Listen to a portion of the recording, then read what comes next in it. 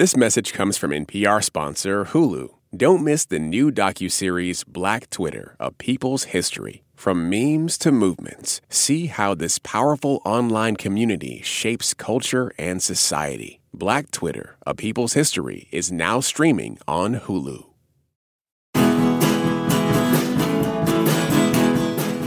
The new Netflix horror miniseries The Fall of the House of Usher makes for a terrifically spooky October binge. It cleverly reimagines and remixes several works by Edgar Allan Poe in a modern setting. We meet doomed siblings Roderick and Madeline Usher and the dark secrets that even their unimaginable wealth and privilege can't manage to keep buried. I'm Glenn Weldon, and today we're talking about The Fall of the House of Usher on Pop Culture Happy Hour from NPR.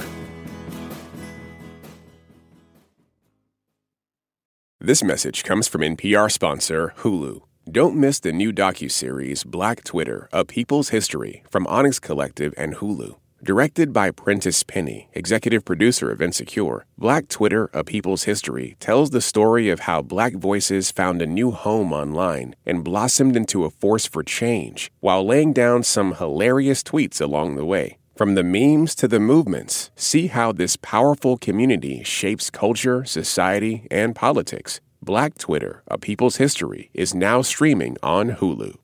Support for NPR and the following message come from FX's The Veil, starring Elizabeth Moss. FX's The Veil is an international spy thriller that follows two women as they play a deadly game of truth and lies on the road from Istanbul to Paris and London. One woman has a secret, and the other has a mission to reveal it before thousands of lives are lost. FX's The Veil, now streaming only on Hulu. This message comes from NPR sponsor Hulu. Dive into the chilling new Hulu original series, Under the Bridge, the riveting adaptation of the acclaimed true crime book. Based on shocking true events, Under the Bridge tells the haunting story of a murder that lays bare a small community's darkest secrets. Go deep into the hidden world of the town's tormented teenagers as detectives race to solve the sinister crime. Starring Riley Keough and Lily Gladstone, Under the Bridge is now streaming with new episodes Wednesdays, only on Hulu. All that sitting and swiping, your body is adapting to your technology. Learn how and what you can do about it. I really felt like the cloud in my brain kind of dissipated. Once I started realizing what a difference these little breaks were making, there's no turning back for me. Take NPR's Body Electric Challenge. Listen to the series wherever you get your podcasts. Joining me today is Jordan Crucchiola. She is a writer and producer and the host of the podcast Feeling Seen on Maximum Fun. Hey, Jordan, welcome back. Hi, thank you for having me to talk about Mike Flanagan's Succession. There we go, right. And also with us is freelance journalist Cristina Escobar. She's the co-founder and editor-in-chief of latinamedia.co. Welcome back, Cristina. Thank you so much for having me. I want to talk about this show. Let's get to it. Okay, so The Fall of the House of Usher is the latest Netflix series from, as Jordan mentioned, Mike Flanagan, the guy behind The Haunting of Hill House, Midnight Mass, and others. Bruce Greenwood plays Roderick Usher, head of a pharmaceutical company responsible for thousands, maybe millions of deaths, though his wealth and power have ensured he's avoided any legal repercussions. His ruthless sister, Madeline, played by Mary McDonnell, is his partner in crime, and the two share a dark secret that begins to come to light as the series begins. The Ushers are now the subject of a criminal case that may finally stick, this one led by longtime Usher nemesis prosecutor Auguste Dupin, played by Carl Lumley. At the same time, the six heirs to the Usher fortune, played by several favorites from Flanagan's many other Netflix series, start suffering bizarre and horrifying consequences. The show's framing device sees Roderick sitting and drinking in the ruined house he and Madeline grew up in, unburdening his soul to a disbelieving Dupin. The series features character names and situations familiar to anyone who's ever read the poems and stories of Edgar Allan Poe: live burial, murderous primates, cursed bloodlines, the whole Bard of Baltimore schmear, really. All 8 episodes of The Fall of the House of Usher are now streaming on Netflix. Jordan, kick us off. What'd you think? I am a big fan of this one. Okay. The last time I was on to talk about Flanagan was The Midnight Club, which was a tepid affair. And hey, guess what, guys? He's back to miniseries format. Sure. We're back to his adult ensemble, and he has roped in some of the young folks. from Midnight Club, who popped up a little bit in Midnight Mass 2. There's all kinds of Flanagan Easter eggs in here. He's back together with his collaborator, longtime DP and now episode director, Mike Vimagnari. So this is truly a Flana feast, and it is beautiful storybook horror. It has billions Succession-y elements to it, and I love a bit of rich people intrigue. Sure. I'm 2 thumbs up on this one, honestly. Okay, rich people getting their comeuppance also. You like to see that. Love to see it. Eating the rich. Okay. Christina, what'd you think? I really liked it, too. There were some elements that really worked for me and some that didn't. I felt like the Eat the Rich piece was really good and how they modernized, because it's all based off of, Edgar Allan Poe's work. And so moving it forward, doing pharmaceuticals, like there was a lot of really strong pieces in there. Cool. And it was legitimately scary. Like I was watching it while it was stormy outside my house. And then there was I thought I was hearing things that definitely were not happening. Like my kids calling me and I was like I was legitimately scared, which is fun. And there were a lot of fun literary elements, some campy stuff, say with a cat. Yep. But then there were a few choices like Mary McDonald's wig that I just was like, what? And then some of the casting as well. I always think of Zach Gilford, who plays the young Roderick, as beloved Friday Night Lights, warm character. And it was really hard to believe him going so far into the dark side. And I just felt like there were some casting decisions that maybe I would have handled a little differently. Oh, I hear you. For me, though, I've said this before, but there is a term of art that we big-time professional TV critics use sometimes, and I'm going to bust it out here. Hoot and a half. Man, I thought this thing was just a hoot and a half. I rolled over for it, and it rubbed my tummy. Look, real talk. Poe is one of those authors who everybody reads and loves in high school, but then you go into college and suddenly he's not cool anymore, and you have to pretend that he wasn't your best friend in high school, and you never, had sleepovers at his house, and it's not fair because Poe's great. He's a freak, and he could stand to get over his damn self. And people talk about the purple prose, and even that, for me, feature, not a bug. And a perfect compliment to Mike Flanagan, who exactly famously that TikTok that went around where it was, hey, Mike, what do you love more, Kate Siegel or monologues? And he says Kate, and he delivers that information via monologue. There you go, right? That's it. They're vibing on their excess. There is a time for minimalism, but there's also a time for phantasmagorical miasmas hanging over dark sullen waters of a lurid tarn or whatever. This show gets that. And I love, my favorite thing is the Vitamix approach to Poe references that this thing has. If you took a shot every time some character has a Poe character name or there's a reference to a story or poem, your liver would explode. And I love that. I spent a lot of this show just kind of leaning forward going, basically say the line, Bart, because they would go it's called Rue Laboratories, but we call it the Rue Morgue. And I'm like, yay! There it is!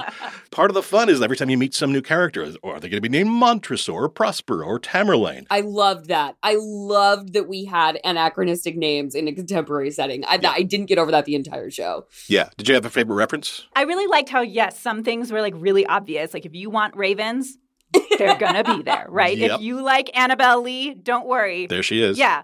But also, even I went back and read the story, The House of Usher, after finishing it to see, what was in it and what wasn't. Mm-hmm. Some stuff, yes. Some stuff, no, which was really fun. But even just, Goldbug is a story. It's not necessarily related, but they did, some nice, pieces along the way where you might say, I wonder where that came from. It came from Edgar Allan Poe, which is nice. I think as a project, adapting maybe less cool or general white guy spooky canon stuff is a fun television project to have. It's not Shakespeare. You have to do a lot of work thinking about how to adapt it and put stuff together. And that piece, that construction was really fun to watch. Yeah, I dug that. Carla Gugino plays a character called Verna, and there's no character named Verna in all of Poe. I got stuck on that for a while, and then I realized that anagrams are a thing that live in the world, and I just ate this thing up. There's a couple funeral services in the show, and the priest reads this kind of mashup of various Poe poems. So as he's talking, you're thinking, that's not the usual funeral comforting homilies. This is dark. And then it's apparently Catholicism can get even gothier. I hadn't realized that. Now, the one thing I will say that it took me the longest to warm up to was the modern setting. And, I should have seen it coming because that's what he did with Henry James and Shirley Jackson.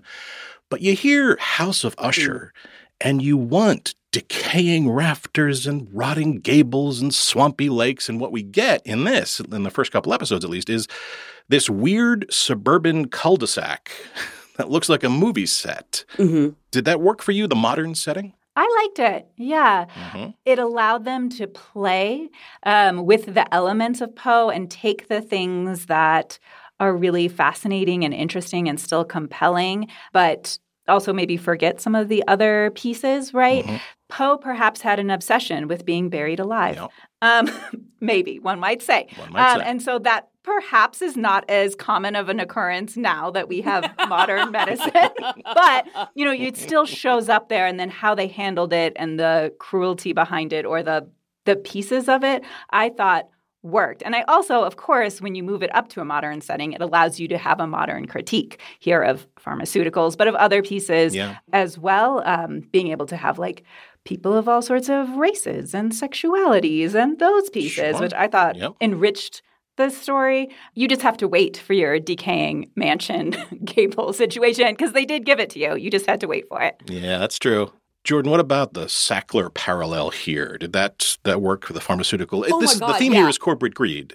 Personal greed and corporate greed. How did it work for you? When we open up on a courtroom drama in the Usher crime family, and then I realized what they're on trial for, I was like, oh, this is Purdue Pharma. Now, I know there have already been a lot of headlines about Fortunato Pharma, about Ligadone, about the opioid epidemic in our homes and streets, the mountain of corpses that have piled up since Roger Usher, he's sitting over there, began marketing his painkillers. This is one-to-one Purdue Pharma. This is OxyContin. That is what Ligadone is. Right, sure. I was kind of surprised at points at almost how ripped from the and in a delighted way, honestly, at how ripped from the headlines it was. There were even Kate Siegel, she plays Camille. Mm-hmm. She is one of the bastard children of the Usher family. She's not one of the original born to Roderick and his wife.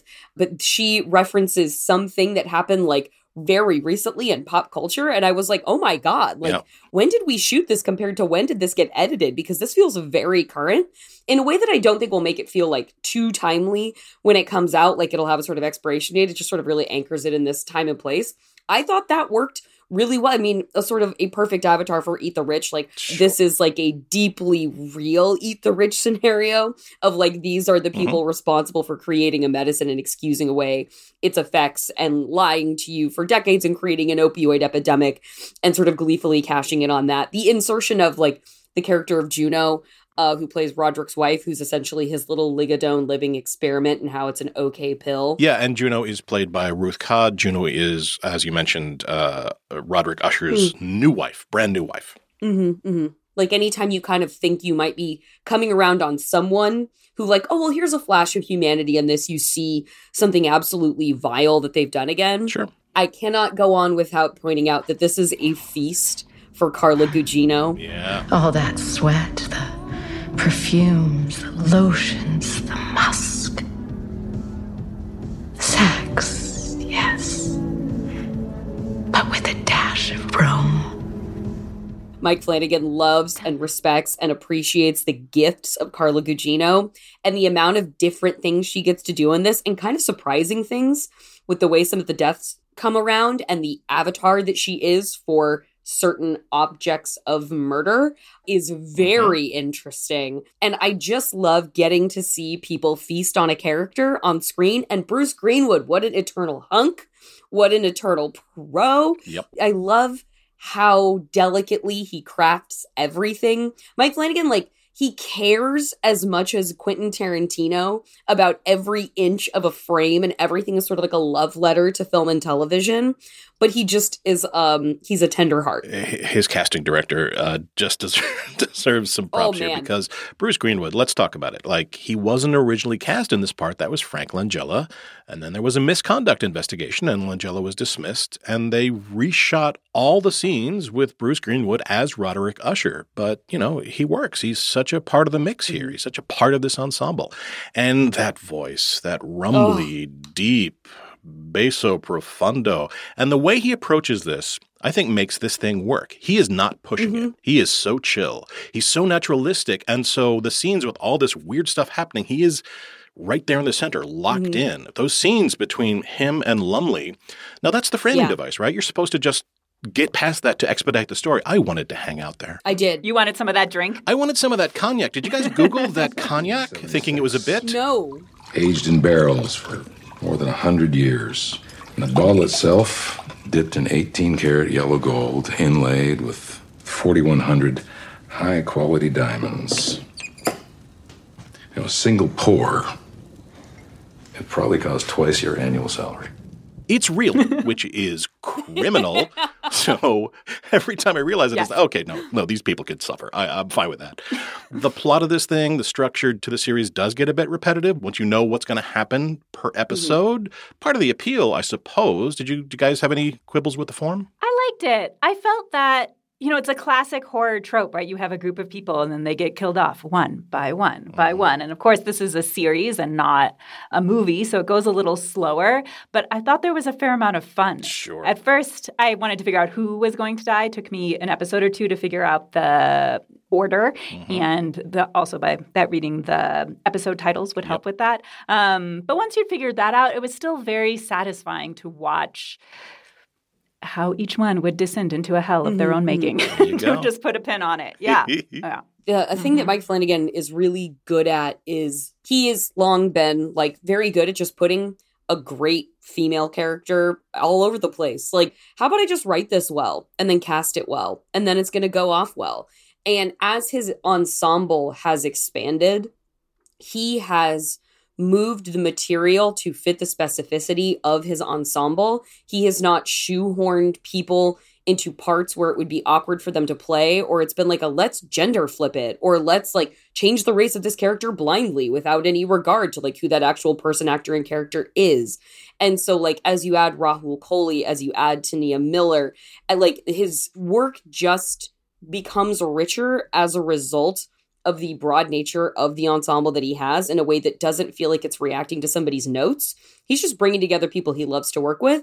And Mike Flanagan will gay up a project delightfully in a way that makes me not feel like I'm watching some sort of performative act of and now let's throw something in for the queers. There's tenderness and texture and authenticity to the lived in nature and the flexibility of the queer people in their stories and in his programming. And I really, really appreciate that about him. Yeah, I thought the diversity was strong, right? That it didn't feel forced. It didn't feel let's have one of everybody so everyone is happy and no one complains. It didn't feel that way. It felt authentic and interesting. And then because each of the siblings gets their own episode, right, you're sure that you're going to get time with everybody. There's reason to root for all of their deaths. Some more than others, for that's sure. True. That's true. But there was plenty of get them, it felt good. Absolutely.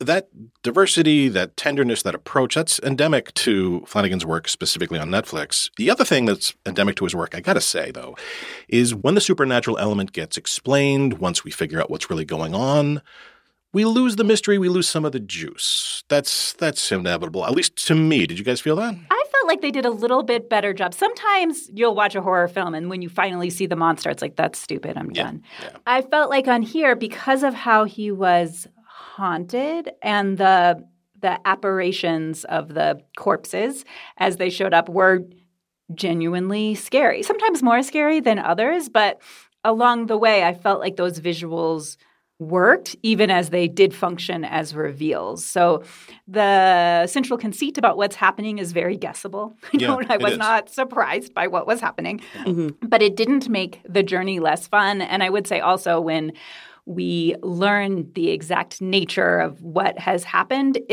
I was upset by it, even though I had predicted it, That's the key, I guess. Yeah, Mike Flanagan's going to make upsetting things. Even if you know what's about to happen, he has a way, I think, of crafting something that will just sort of emotionally shred you or still manage a way to find a way to gorily horrify you. And he also does pop up in a little Easter egg scene in the background of a fitness video if you keep your eyes open. Oh, hey, that's cool. I think there is an inevitability to this, which is part of the horror. And you're going to see these kids get kind of knocked off one by one. But in the meantime, we get the post stuff. we get all this kind of like, how are they going to invert? How are they going to iterate? How are they going to inflect the Poe content? And that's what kept me going. This is for the people who want to flip through the pages and go back and see what was there and what wasn't. But otherwise, we're just going to make something that's good. And the sort of surprising aspects of that feel out of place in a contemporary setting, they just become something that feels nicely specific. And therefore, it feels enriching. It's not like, it's not another guy named Dave. Like, I want to know what's going to go on at Prospero's club, honestly, more than I want to know what's going on at Rick's club. So, like, there's just something where it's like, it's not dumbing something down for your audience, or it's not being like, water this down a little bit so people feel like it's more accessible. Like, no, let's make something good and resonant so it's accessible. And then we can add all these fun pieces in that make it feel unique to this project and this adaptation, as there have been so many adaptations of Poe. I guess I would say, there's social critique in here, there's horror, but there's also camp. And I appreciated that. Like, there was, like, funny stuff, like it wasn't – the whole episode with the cat was hilarious to me, like the whole thing. And it was nice to have those elements mixed in because it makes the contrast, right? It makes the scary more scary. It makes the dark more dark. And to be able to blend all of those things so well, it was something I really appreciated about it. Absolutely. Well, as you can tell, we kind of liked The Fall of the House of Usher. What we want to know what you think about The Fall of the House of Usher. Find us at facebook.com/PCHH. That brings us to the end of our show. Jordan Crucchiola, Christina Escobar, thank you so much for being here. Thank you. Thanks for having me. We want to take a moment to thank our Pop Culture Happy Hour Plus subscribers. We appreciate you so much for showing your support of NPR. If you have not signed up yet, want to show your support and listen to the show without a single solitary sponsor break, head over to plus.npr.org/happy hour or visit the link in our show notes. This episode was produced by Hafsa Fatima and Liz Metzger and edited by Mike Katzeff. Our supervising producer is Jessica Reedy, and Hello Come In provides our theme music. Thank you for listening to Pop Culture Happy Hour from NPR. I'm Glenn Weldon, and we'll see you all tomorrow.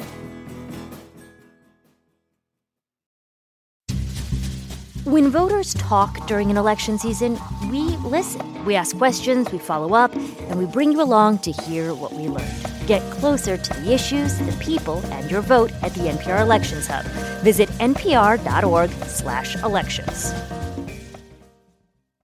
This message comes from NPR sponsor Vuori, a new perspective on performance apparel. Clothing designed with premium fabrics, built to move in, styled for life. For 20% off your first purchase, go to vuori.com/NPR.